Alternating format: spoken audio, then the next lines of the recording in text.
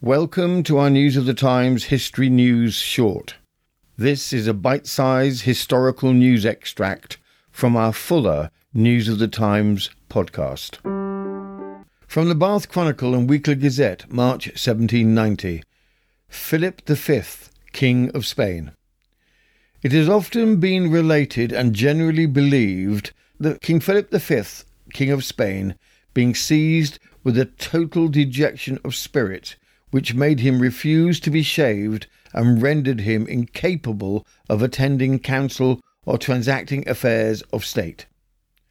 The Queen, who had in vain tried every common expedient that was likely to contribute to his recovery, determined that an experiment should be made of the effects of music upon the king.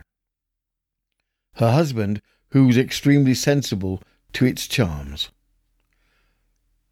Upon the arrival of Ferralini, of whose extraordinary performance an account had been transmitted to Madrid from several parts of Europe, but particularly from Paris, Her Majesty contrived that there should be a concert in a room adjoining to the king's apartment, in which this singer performed one of his most captivating songs.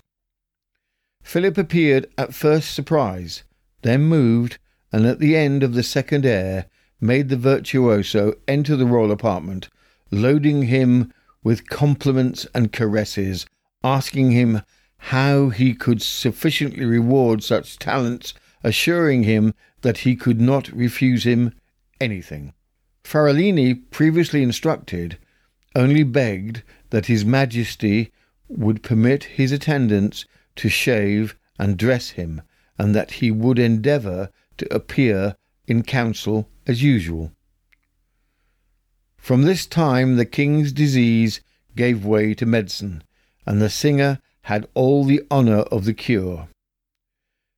By singing to His Majesty every evening, his favour increased to such a degree that he was regarded as First Minister.